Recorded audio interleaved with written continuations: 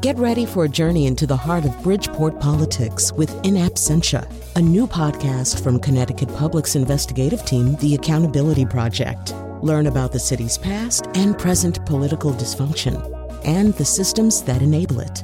Tune in wherever you get your podcasts.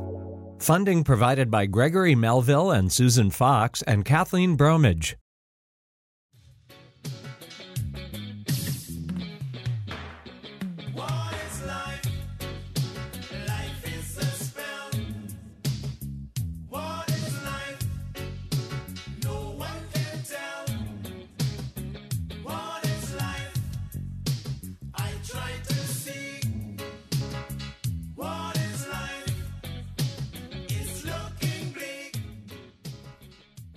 Okay, I specifically requested that song by Black Uhuru because the more that I prepared for today's show, the more I realized that's kind of the question. But I also think, with the possible exception of Krista Tippett, I don't think any show on the radio spends as much time wrestling with that question. What is life? Where are we? Or as Einstein said, is the universe a friendly place? Or in the words of David Byrne, how did I get here? So this is one of those shows, and I hadn't really thought about Dante in the past as a great way into this, but wow, he is. And, you know, when you start noticing, it's like anything else. You start thinking about it, start noticing it. It's everywhere. And so last week, for example, the Pope shouted out five great Americans that he mentioned. One of them was Thomas Merton, whose hallowed work, The Seven-Story Mountain, of course, derives its title from Dante's way up and out of the pit of purgatory.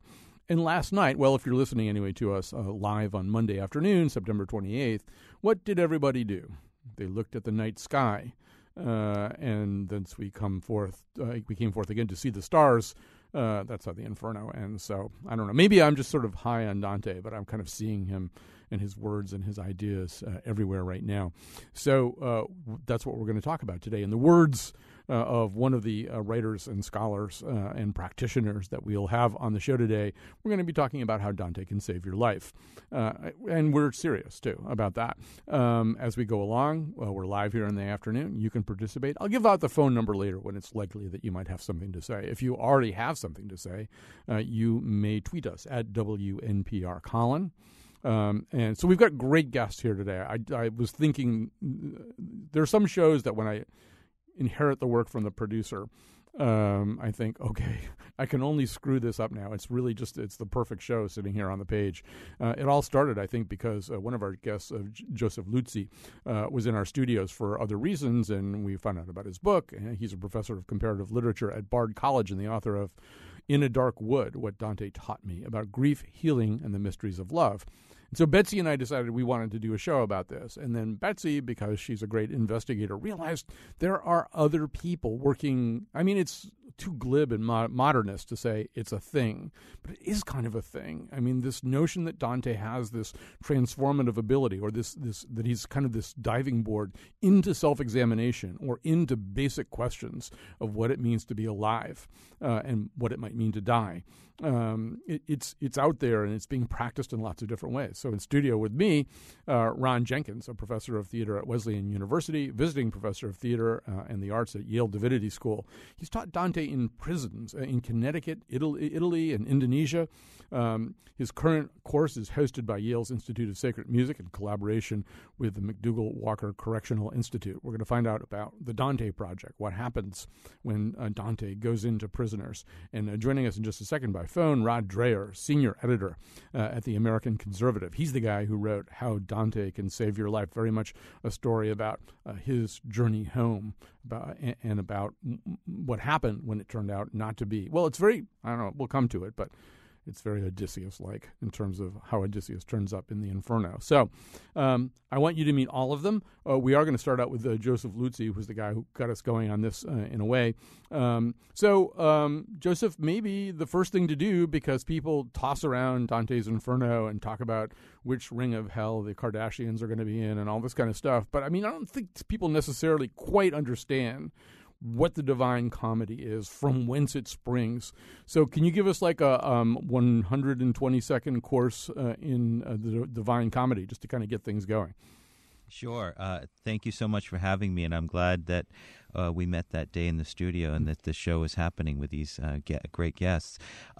Basically, Dante wrote an epic poem called the Divine Comedy. Most people only read the Inferno, and it's been this way for centuries, and that's a great misfortune because the entirety of the poem actually ends with this sense of unbelievable cosmic beauty and fulfillment as Dante comes to the end of his journey. In Canto 100, he journeys through hell, purgatory, and paradiso, and it all happened because of his midlife crisis when he was, as he writes, when he was 35, midway through the journey of our life, he found himself in a dark wood and stumbled into hell, and Virgil was his guide through hell and purgatory, and then Beatrice, of course, his great muse, came and saved the day and led him through paradiso to his maker. And that's this 14,000-line poem basically on the state of the soul after death. You know, the crises in our life can come from within or from without, and that's something that the poem explores very much. But Joseph, your immediate crisis came from without. You suffered a terrible loss, and it happened at a time when you had been researching and teaching Dante for a very long time. Explain what happened that suddenly made you need Dante in a different way. Yeah, Dante had been the center of my research and teaching for, I'd been reading him for about, almost 30 years and teaching him for 20. And in 2007, in November of that year, my wife, Catherine, had a fatal car accident. And the morning of her accident, right before she died, she gave birth to our daughter. She was 8.5 months pregnant. Our daughter was rescued by an emergency cesarean after the accident. And so in one morning, I found myself a widower and a father almost instantaneously. And I slipped into grief. It was so sudden. It was so shocking. And, I for a long time afterwards, it was just a struggle to try and rebuild my life. And as I was rebuilding it very slowly from the hell, the hell of grief, or I call it the underworld of grief, because it was a lot like, the pagan underworld that Dante's mentor Virgil wrote about, to the purgatory of mourning. Dante was my guide. And then as I was able to rebuild my life and get to a better place, the more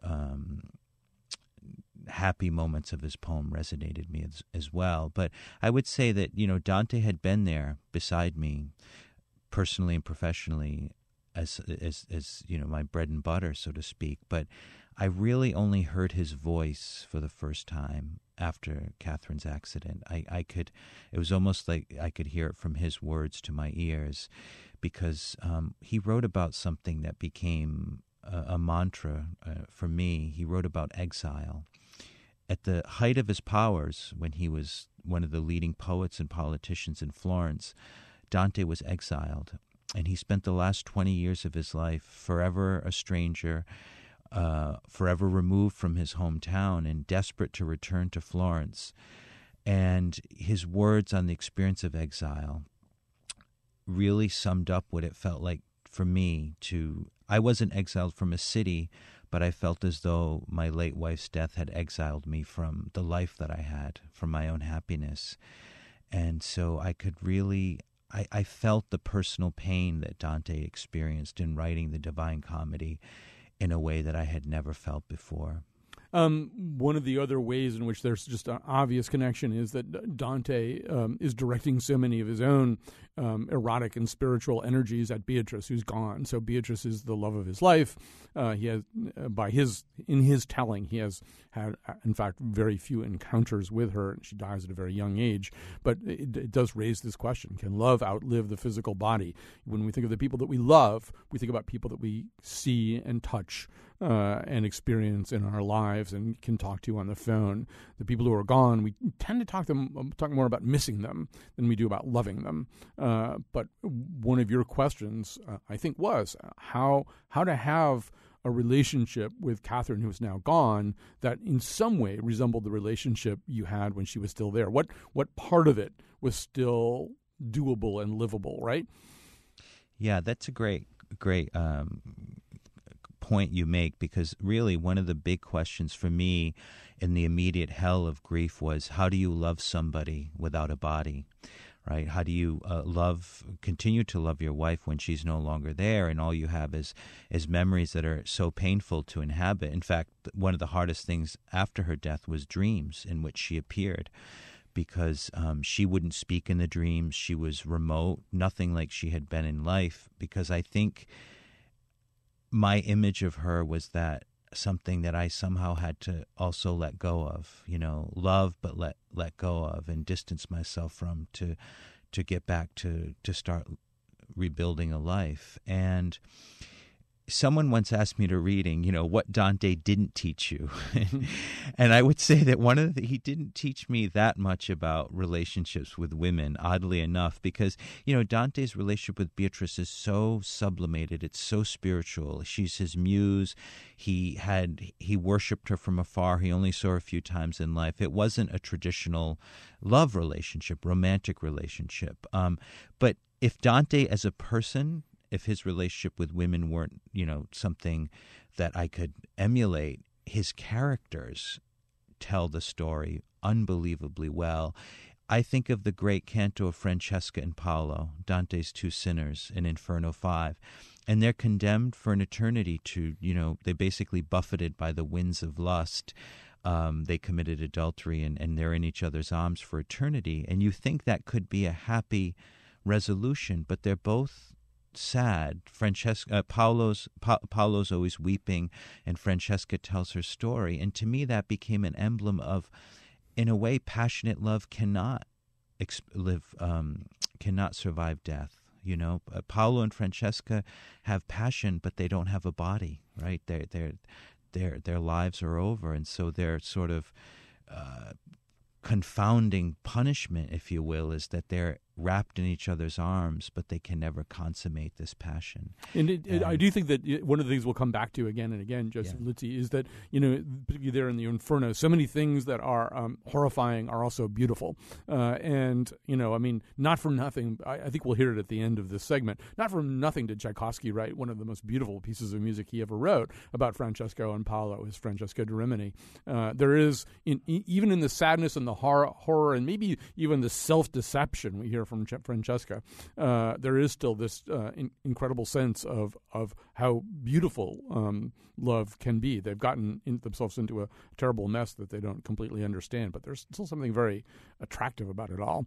Oh, absolutely. And Francesca herself is such a seductive creature. The way she greets Dante, she says, "O animal grazioso," which is, "O gentle creature." And she tells this heartbreaking story. And she seduced so many critics. The great Italian critic Francesco De Sanctis, says that Dante, how can anyone read this canto and essentially not fall for Francesca? And I think that that's one of the things, Colin, I think we should think about. Why are we so drawn to Inferno, to hell? Mm-hmm. It's because they're relatable. They're so human, These are people that have made the wrong choice in life, that have sinned, that have fallen, by the wayside. Some of them did truly horrible things, others things that are more understandable. But I think we see ourselves in Inferno. Victor Hugo, the French writer, said, I don't agree with this, by the way, but he said,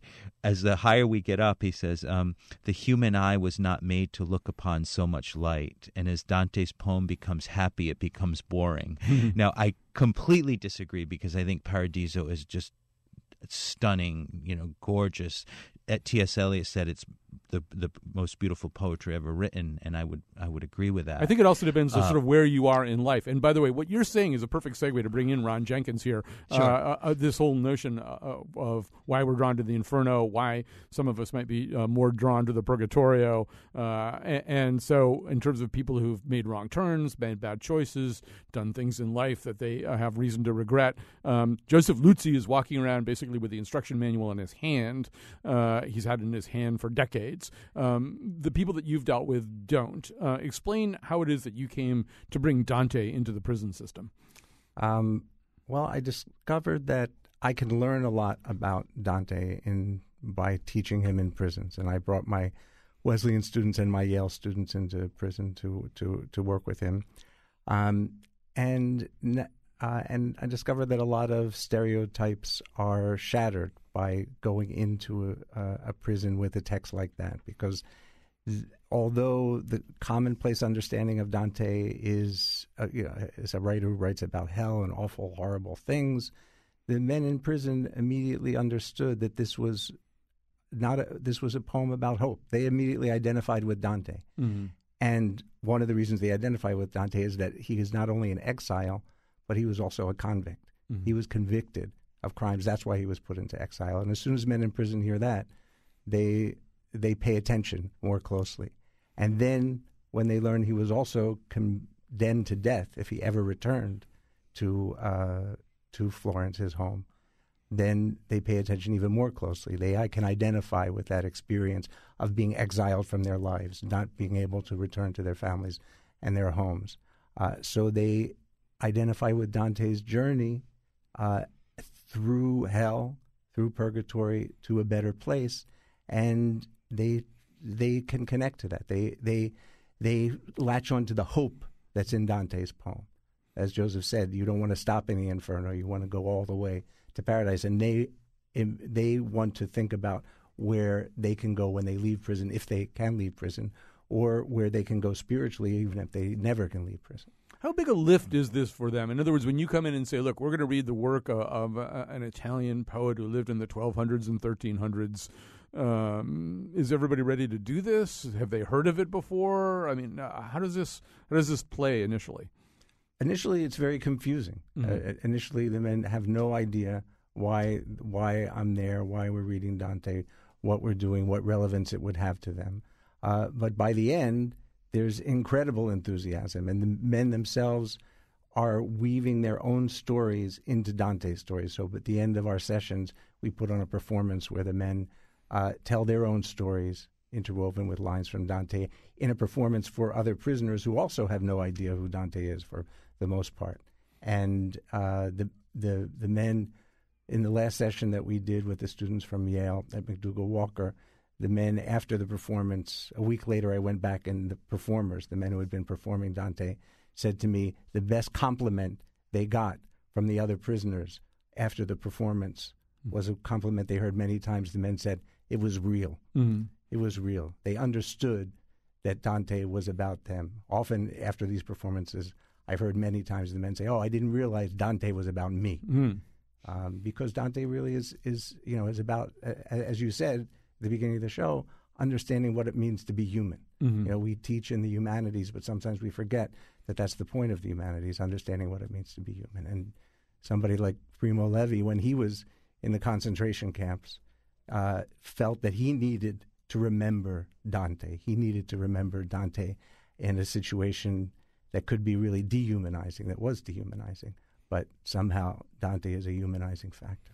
Ron, there are certain pivotal points in the Inferno and in the Divine Comedy that people come back to over and over again. And looking at your work and Joseph's work and Rod's work, it was interesting. I have to make sure I keep my Ron and my Rod straight in my head here. That's kind of a little bit mind-boggling. But there was one place where you guys all went there, or maybe in your case, Ron, the prisoners went there. So I'm going to have all three of you kind of give your take on this. And it's the Ulysses scene, all right? It's the scene where Dante encounters Ulysses. And Ulysses is quoted in a way that resonates, Ron, with some of your prisoners. You were not made to live like brutes, but to pursue virtue and knowledge. So say what I'm going to ask you to say what that means in the prisons, and then I'm going to have Rod and Joseph talk about the Ulysses passage and that passage in particular in their respective stories, because I think there's just interesting ways in which these kind of match and don't match. But so what do the prisoners see there? Well, prisoners respond to that very strongly. The ones that I remember most vividly are the prisoners I worked with in Indonesia who actually were convicted to death. Mm-hmm. They were condemned to death. And I didn't realize it until we'd been working together for several weeks, once a week. They were these two men, Andrew Chan and Mayuran Sukurmaran, were Australians, and they were the most enthusiastic students. They were encouraging the other students when the other students said, "Oh, this is too hard. I have to give up." They said, "No, we have to do this. We have to do this." Almost the way Primo Levi was trying to encourage the other man he was teaching to Dante to remember this one passage that you just quoted. And only later I realized in the middle of our sessions that they were convicted to death. And it meant so much to them not to live like animals, but to pursue knowledge. They wanted to pursue knowledge. They encouraged the others when we had to choose a song. Dante talks about songs that are inspiring that he hears in Paradise. They chose a song that inspired them. They chose Amazing Grace as one of the songs. And I discovered that that when they were executed after many attempts, many of us wrote letters to the Indonesian government, the Australian government wrote letters, the American Friends Service Committee that I work with wrote letters, but to no avail. And Andrew and Mayu went with 6 other men to face the firing squad. And as they were waiting to be shot, they sang Amazing Grace. And that is John Newton, the guy who wrote that song. He could be in Dante. He would be a guy who climbed the 7-story mountain too. He's talking about a guy who gets out of purgatory. I mean, his story. I mean, he's a slave master, the worst kind of slave master. He's so perfect. I mean, if he lived in a different time, he'd be in this book. So, Rod Dreher, with your permission, I'm going to kind of skip ahead, and then we'll circle back and sort of talk about how you came to this work and how it came to inform your sense of exile and repatriation. But if you don't mind just skipping ahead initially, one of the things you do write in your way is about the same passage, right? You're looking at Ulysses. And, as I said before, everything that's dark and duplicitous in the Inferno is also potentially beautiful. So Ron's prisoners see some beauty in those lines, although I think your reading of Dante on Ulysses is a little bit different, right? Right. Ulysses, we have to remember, is condemned for being a false counselor. And he used his gift of gab to mislead the men under his authority and to inspire them to do something that he wanted them to do, but they had no business doing. What that did for me, this whole passage, was to make me look in on myself at the way I, as a writer and as a user of rhetoric, have often allowed myself to be deceived by words. And no one is a greater deceiver of myself than myself. It's part of my whole journey through Dante and trying to figure out how to get out of the dark wood I was in. I had to go look inside my heart and see how some of my most noble motives for the actions I had done amounted to me talking myself into something and concealing from myself what I really was trying to do. And that may sound a little abstract and confusing, but in the whole context of my journey, this whole meeting with Ulysses in Inferno made me have to penetrate the cloud of self-deception that had gotten me off the straight path. So, Joseph Luzzi, I think at one point in your book you're giving a speech or a talk to the Dante Club of Westerly, Rhode Island or something. That there even is such a thing is kind of mind-boggling. But that's their motto, right? That line, that's their slogan. And so they're looking at it not so much in the Dreher way, more in the Jenkins and the Prisoners way, as an affirmation of the search for knowledge. That's right, and that's the the incredible mystery of Dante is that he can be read in so many different ways and make so many different sense to people. And in the sense of experience, it would change their lives, their interpretations of him. But my relation to those lines is almost a synthesis of the two, what Ron and Rod talked about. And Colin, believe it or not, your show will somehow come into this in that after my wife died, my family, I have this large, loving Italian family in Rhode Island, and they helped me raise my daughter. And part of my book is about my difficulty in assuming fatherhood, learning how to be a dad, basically, as my family helped me raise my infant daughter, especially my mom, who was in her approaching 80 and had 6 kids, 13 grandchildren. So I would drive from Bard to Westerly, Rhode Island, twice a week for almost 3 years along Route 84. And one of the shows I listened to every week was the Colin McEnroe Show, was one of the nice parts of that journey. But it was a brutal experience. I felt like I was slogging up Mount Purgatory as I took that ride twice a week.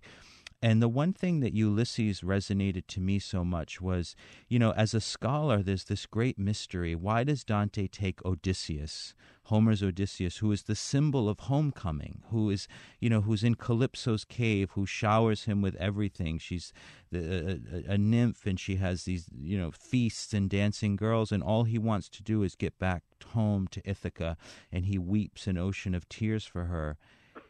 And then when he gets back in Dante, he leaves. Dante's Odysseus becomes the Latin Ulysses, and he leaves. And, there's all sorts of religious interpretations of it.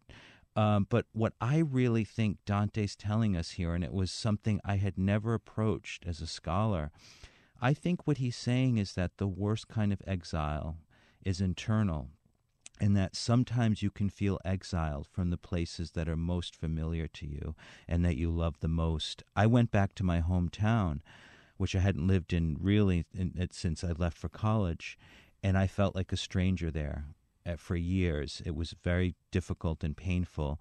And so I felt like I was living, Ulysses' sense of alienation from Ithaca and home when he feels the need to leave, and that Dante's brilliant insight is that sometimes the place you think is home, and that becomes a symbol of, in a way, what will save you, really is no longer home. Yeah, you and Rod Dreher are going to get along great in the next segment because he basically, you just stole his line.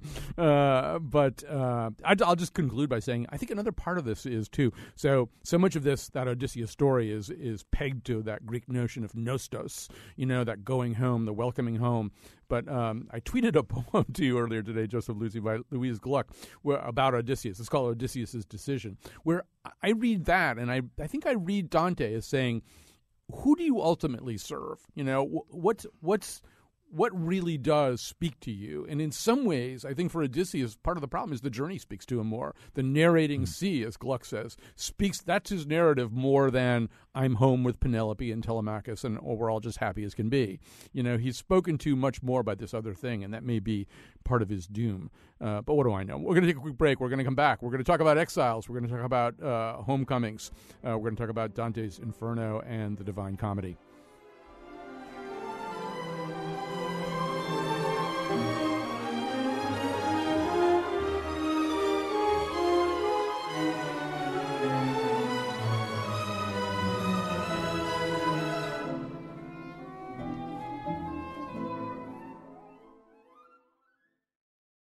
All right. We're talking about the Divine Comedy. We're talking about Dante. We're talking about how Dante can help people heal, can save their lives, how it can help them understand the terrible position that they're in when they're in a terrible position. Our guests are Joseph Luzzi. He's a professor of comparative literature at Bard, and he's the author of In a Dark Wood, What Dante Taught Me About Grief, Healing, and the Mysteries of Love. Rod Dreher is with us. He's a senior editor at the American Conservative. He's the author of How Dante Can Save Your Life. And Ron Jenkins is here in studio with me. He's a professor of theater at Wesleyan University and a visiting professor of theater and the arts at Yale Divinity School, and someone who has brought Dante into prisons here in the U.S., in Italy, in Indonesia. We're going to talk more about that in this segment. We're going to talk about the notion of exile. Okay, so Joseph Luzzi set us up perfectly, Rod Dreher. It really sounds like those words that he said could have come out of your mouth about going home and expecting that feeling, that Greek feeling of nostos, and instead having a very, very different experience. This is pretty much what started you on the road to Dante. So give us a thumbnail sense of your story. Well, that's exactly what happened to me. I was born and raised in a small town in the deep south, in South Louisiana. My father was a tremendous man, an immense man, a Southern gentleman who had very strong ideas about the kind of son he wanted, and I wasn't that guy. And I did not get along with him in my teenage years. He wanted me to be a country gentleman, and I just wanted to have my head in books. So I exiled myself as a teenager and got away from this small town, thinking that the constrictions of living in a small town were not for me, and certainly not living in his house. But and I had a journalism career on the East Coast and did well for myself. But in 2010, my younger sister, who had stayed home, developed cancer, lung cancer, terminal cancer, and she lived for 19 months. And when she died, I was living in Philadelphia, and I saw so much goodness come out of this town and my family in the light of her passing that I said, you know what, the world looks different when you're in your mid-40s than when you're 16. So I want to move back home and take my place and help take care of my mom and dad and my sister's kids. I did that. I moved home at the end of 2011, and I got here, got a really good book deal to write a book celebrating my sister's life and small-town life. And then I found out that they weren't going to receive me, that, in fact, they had all nursed grudges against me for having left Louisiana, having turned my back on them, on our heritage, on the family and the land. Very Southern story. And that even though I had moved all the way back and moved my wife and 3 kids back to the town of 1,700 people, that wasn't going to be good enough. So I was in exile even though I had come back home and done and fulfilled what I had been writing about for many years about the loss of roots in American life and the fact that we're always going after the new job. And I was guilty of it too. But now I had done all the right things and found myself in permanent exile. That's where Dante spoke to me. And, so I'm going to tie Ron Jenkins into this, too. So, exile is such a complicated thing. And, Joseph Luzzi talked about it in terms of trying to go physically back home. But there are, and Rod Dreher's saying the same thing, there are all kinds of ways in which we experience exile. And as I think Joseph was saying, exile sometimes is an internal thing that you can move geographically back to where you think you're supposed to be, but what's going on inside is a whole different set of things. But I'm wondering for the prisoners you've worked with, and I think in particular, I guess this is a particularly strong story, part of the story for the prisoners in Italy that you've worked with. So tell us about that. Well, I think one of the most profound forms of exile is something that's been in the news a lot in the United States. And I found that when I talked to men in Italy who had been in solitary confinement, it's just an unbelievable form of exile. It's hard for anybody who hasn't experienced that. They always say to me, if you want your students to understand, tell them to lock themselves in the bathroom for a day, see how long they last. Mm-hmm. But we're talking about years that men have been in solitary confinement in a room that they never get out of. And one man I'll never forget in Italy talked to me about a line from Dante that reminded him of the moment that he was released from solitary confinement after 5 years for only an evening because they had to transfer him from one prison to another. And it happened in the evening, and he remembered that evening because it was the only chance he had to look at the night sky for 10 years. He'd been exiled from the sky, from the universe. And when we read that line together, e quindi uscimo a rivedere le stelle, and then we emerged again to see the stars, which is the last line of the Inferno. After climbing up the crusty hair of the devil's back, Dante and Virgil see the stars again.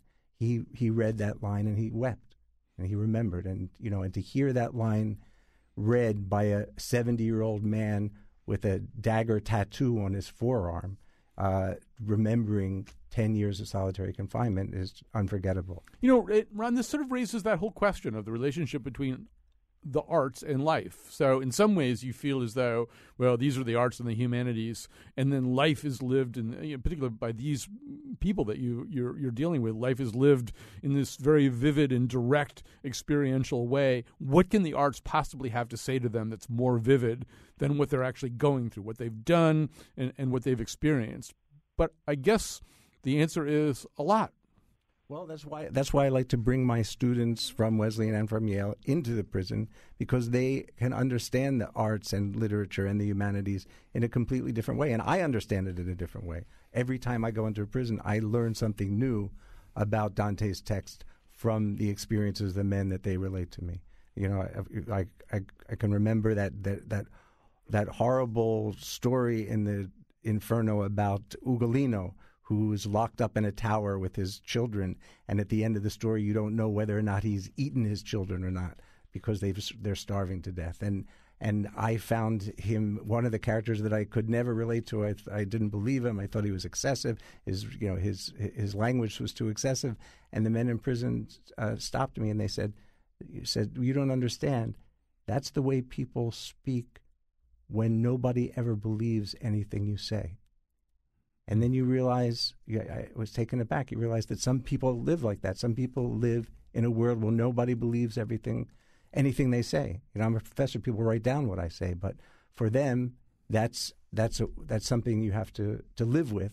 And they understood that as Dante had written it, and almost nobody else could. Certainly my students who come from privileged backgrounds, most of them couldn't understand that line or that story in the way that they understood it after hearing about it from those men. All right. I promise I'm going to get us to Paradise in the final segment of the show. But Joseph Luzzi, one of the things that he just said resonated so much for me with your book. So he's describing this man who's, locked in solitary confinement. This is, like 23 or 24 hours a day. I mean, we have a lot of people in the U.S. who are also in that position. And so the minute he started talking about that, I thought, well, he's in hell. And that's, of course, a line from your book, too. Within days of the death of your wife, you're walking around and you run into a woman, a clergy woman, and she just says to you, you're in hell. And so we don't want to dwell in the inferno, but isn't that sort of one of the fundamental questions? How do you get out of hell, whether you're locked in solitary confinement in an Italian prison or locked in grief from the sudden, unexpected death of your wife? How do you get out of hell? Locked in grief with a large Italian family, right? I think which rescued me. I know that, and a lot of my book is an homage to them. I would say that one of the things that Ron said that resonated with me is that, of course, these aren't comparable situations. When you talk about a prisoner who's physically placed in solitary confinement and is not permitted to have access to the external world. But for most people, and I write about this in my book, grief can be a kind of isolation.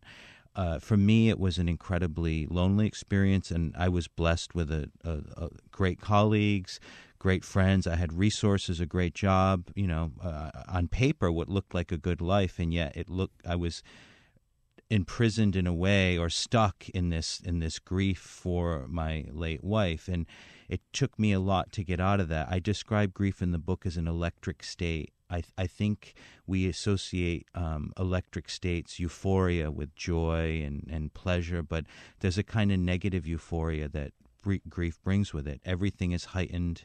There's a kind of drama to it. I think Freud called it an invisible illness that no one can see. You're not limping. You don't manifest any disease, and yet there is something incredibly painful, like a sickness that you're living with. And what got me out of it was love, and by that I don't mean love of another human being. That would come much later, and that ultimately can do something that a book can't. I believe that, as much as I love literature and books. But love in the sense of, I loved literature. I believed in it. It was kind of a secular religion for me. I believed that, in the power, the thing that I turned to in my darkest moment was my love of great writing and great books and my favorite author. And I somehow found comfort and solace in Dante's voice. Part of it was because of a shared sense of, he had been through something so this otherworldly pain and got through it, and without pretending in any way, to be able to emulate Dante, whose talent is extraterrestrial. I thought his moral lesson was one that I could live with. And I just want to go back to one thing that Ron said earlier that really struck with me about hope. I really think that is why we turn to Dante, because, the gates of hell say, all ye who enter here abandon hope. But that's a lie, because people have been to hell and gotten out, whether it's in the Christian tradition, Christ, or in the pagan tradition, Odysseus goes to hell and gets out. Hell is that state in which you are threatened with the loss of hope and which can bring you down. But what I learned in my own experience was that it's not what lands you in the dark wood that defines you, and I thought it was for the longest time. But it's what you do to get out. And for that, Dante's the greatest example of how you get out of a dark wood. All right, we're going to take a quick break. We're going to come back with more stories from all three of our guests as we explore what Dante can do for your life. Some are here working on the passage to heaven, and others can't carry that load. A few are left singing the blues, some purgatory road.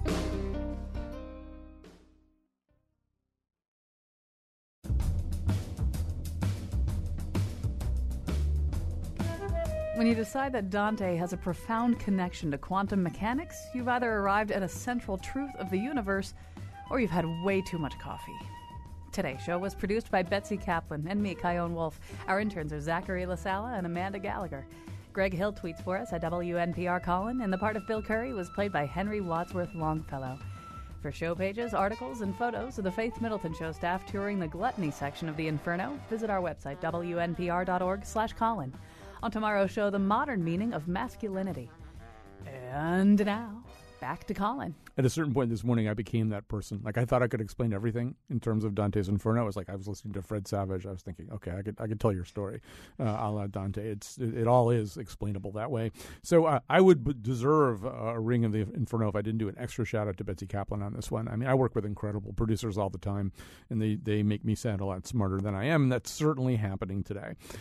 So we're talking about Dante's Inferno and, more importantly, Dante's Divine Comedy, the overarching work in which the Inferno is embedded and maybe overemphasized. And if I introduce everybody all over again, the show will be over. So, Rod Dreher, I want to go to you because Joseph Luzzi was talking about, I think he used the term an invisible illness and a sickness. And so this is one of the places your story winds up too, right? You got sick and you're not exactly sure why you're so sick.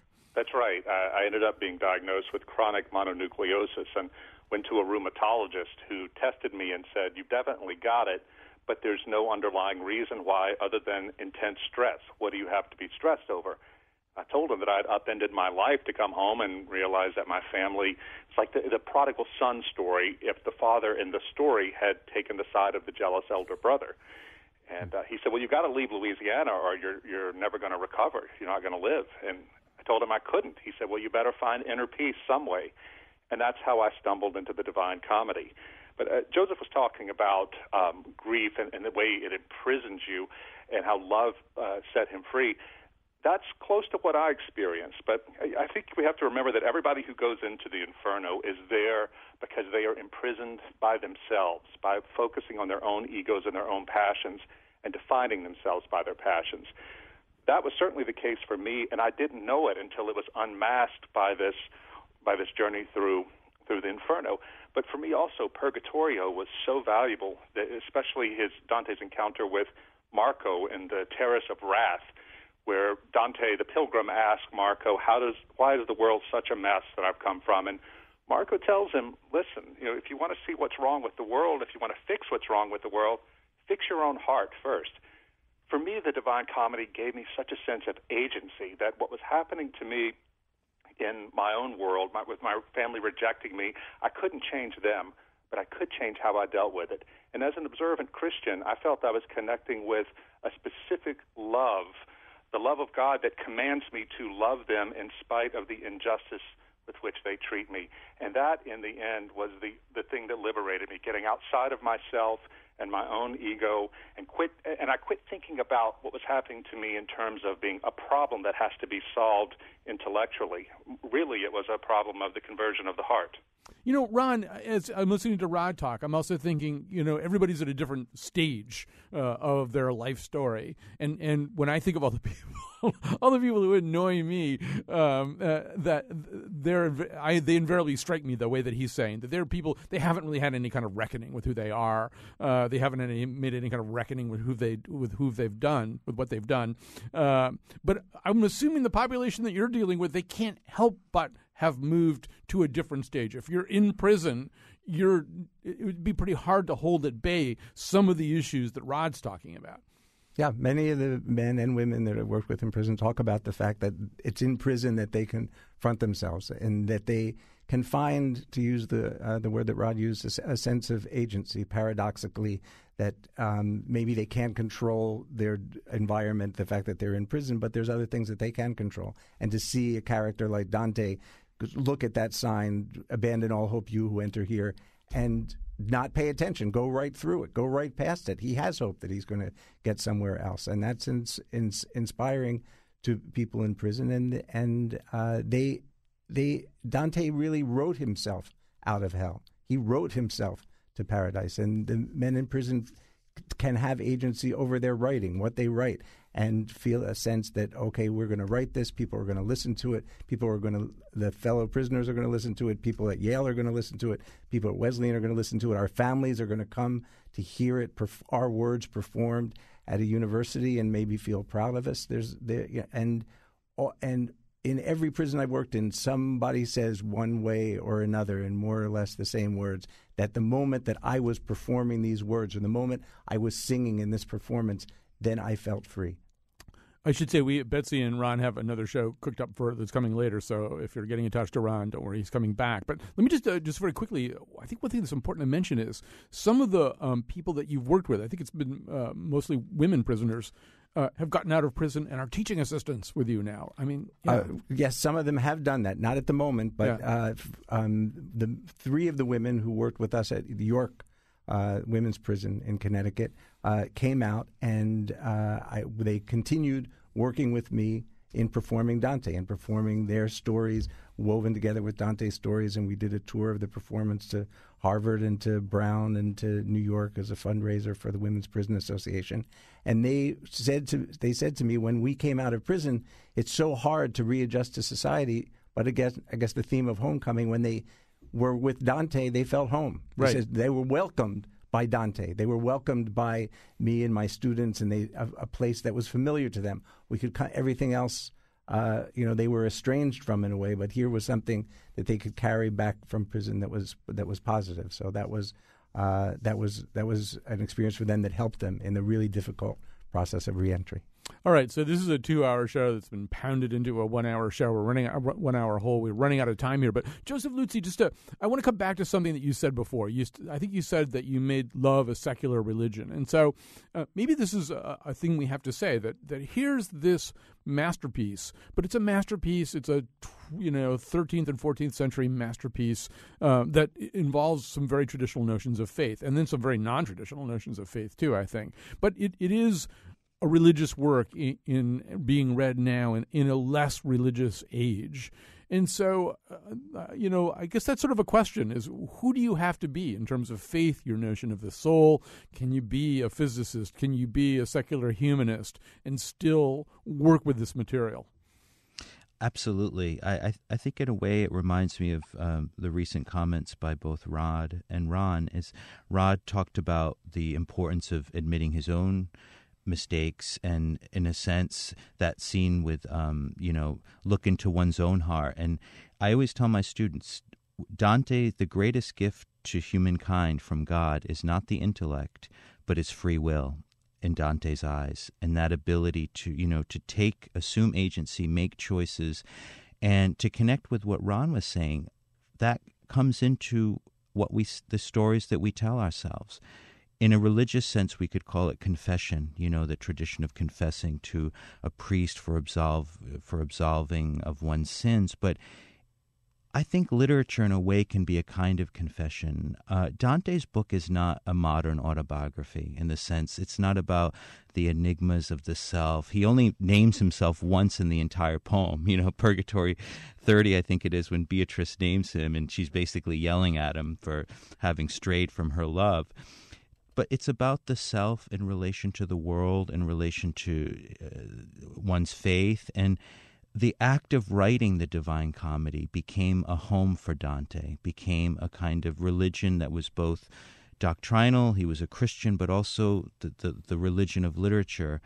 And I lived that very deeply, because when I wrote my book, when I, in a sense, told my confession, the thing that had really, plagued me for many years was not so much what happened to my wife. I was a victim. It was a terrible accident she was in.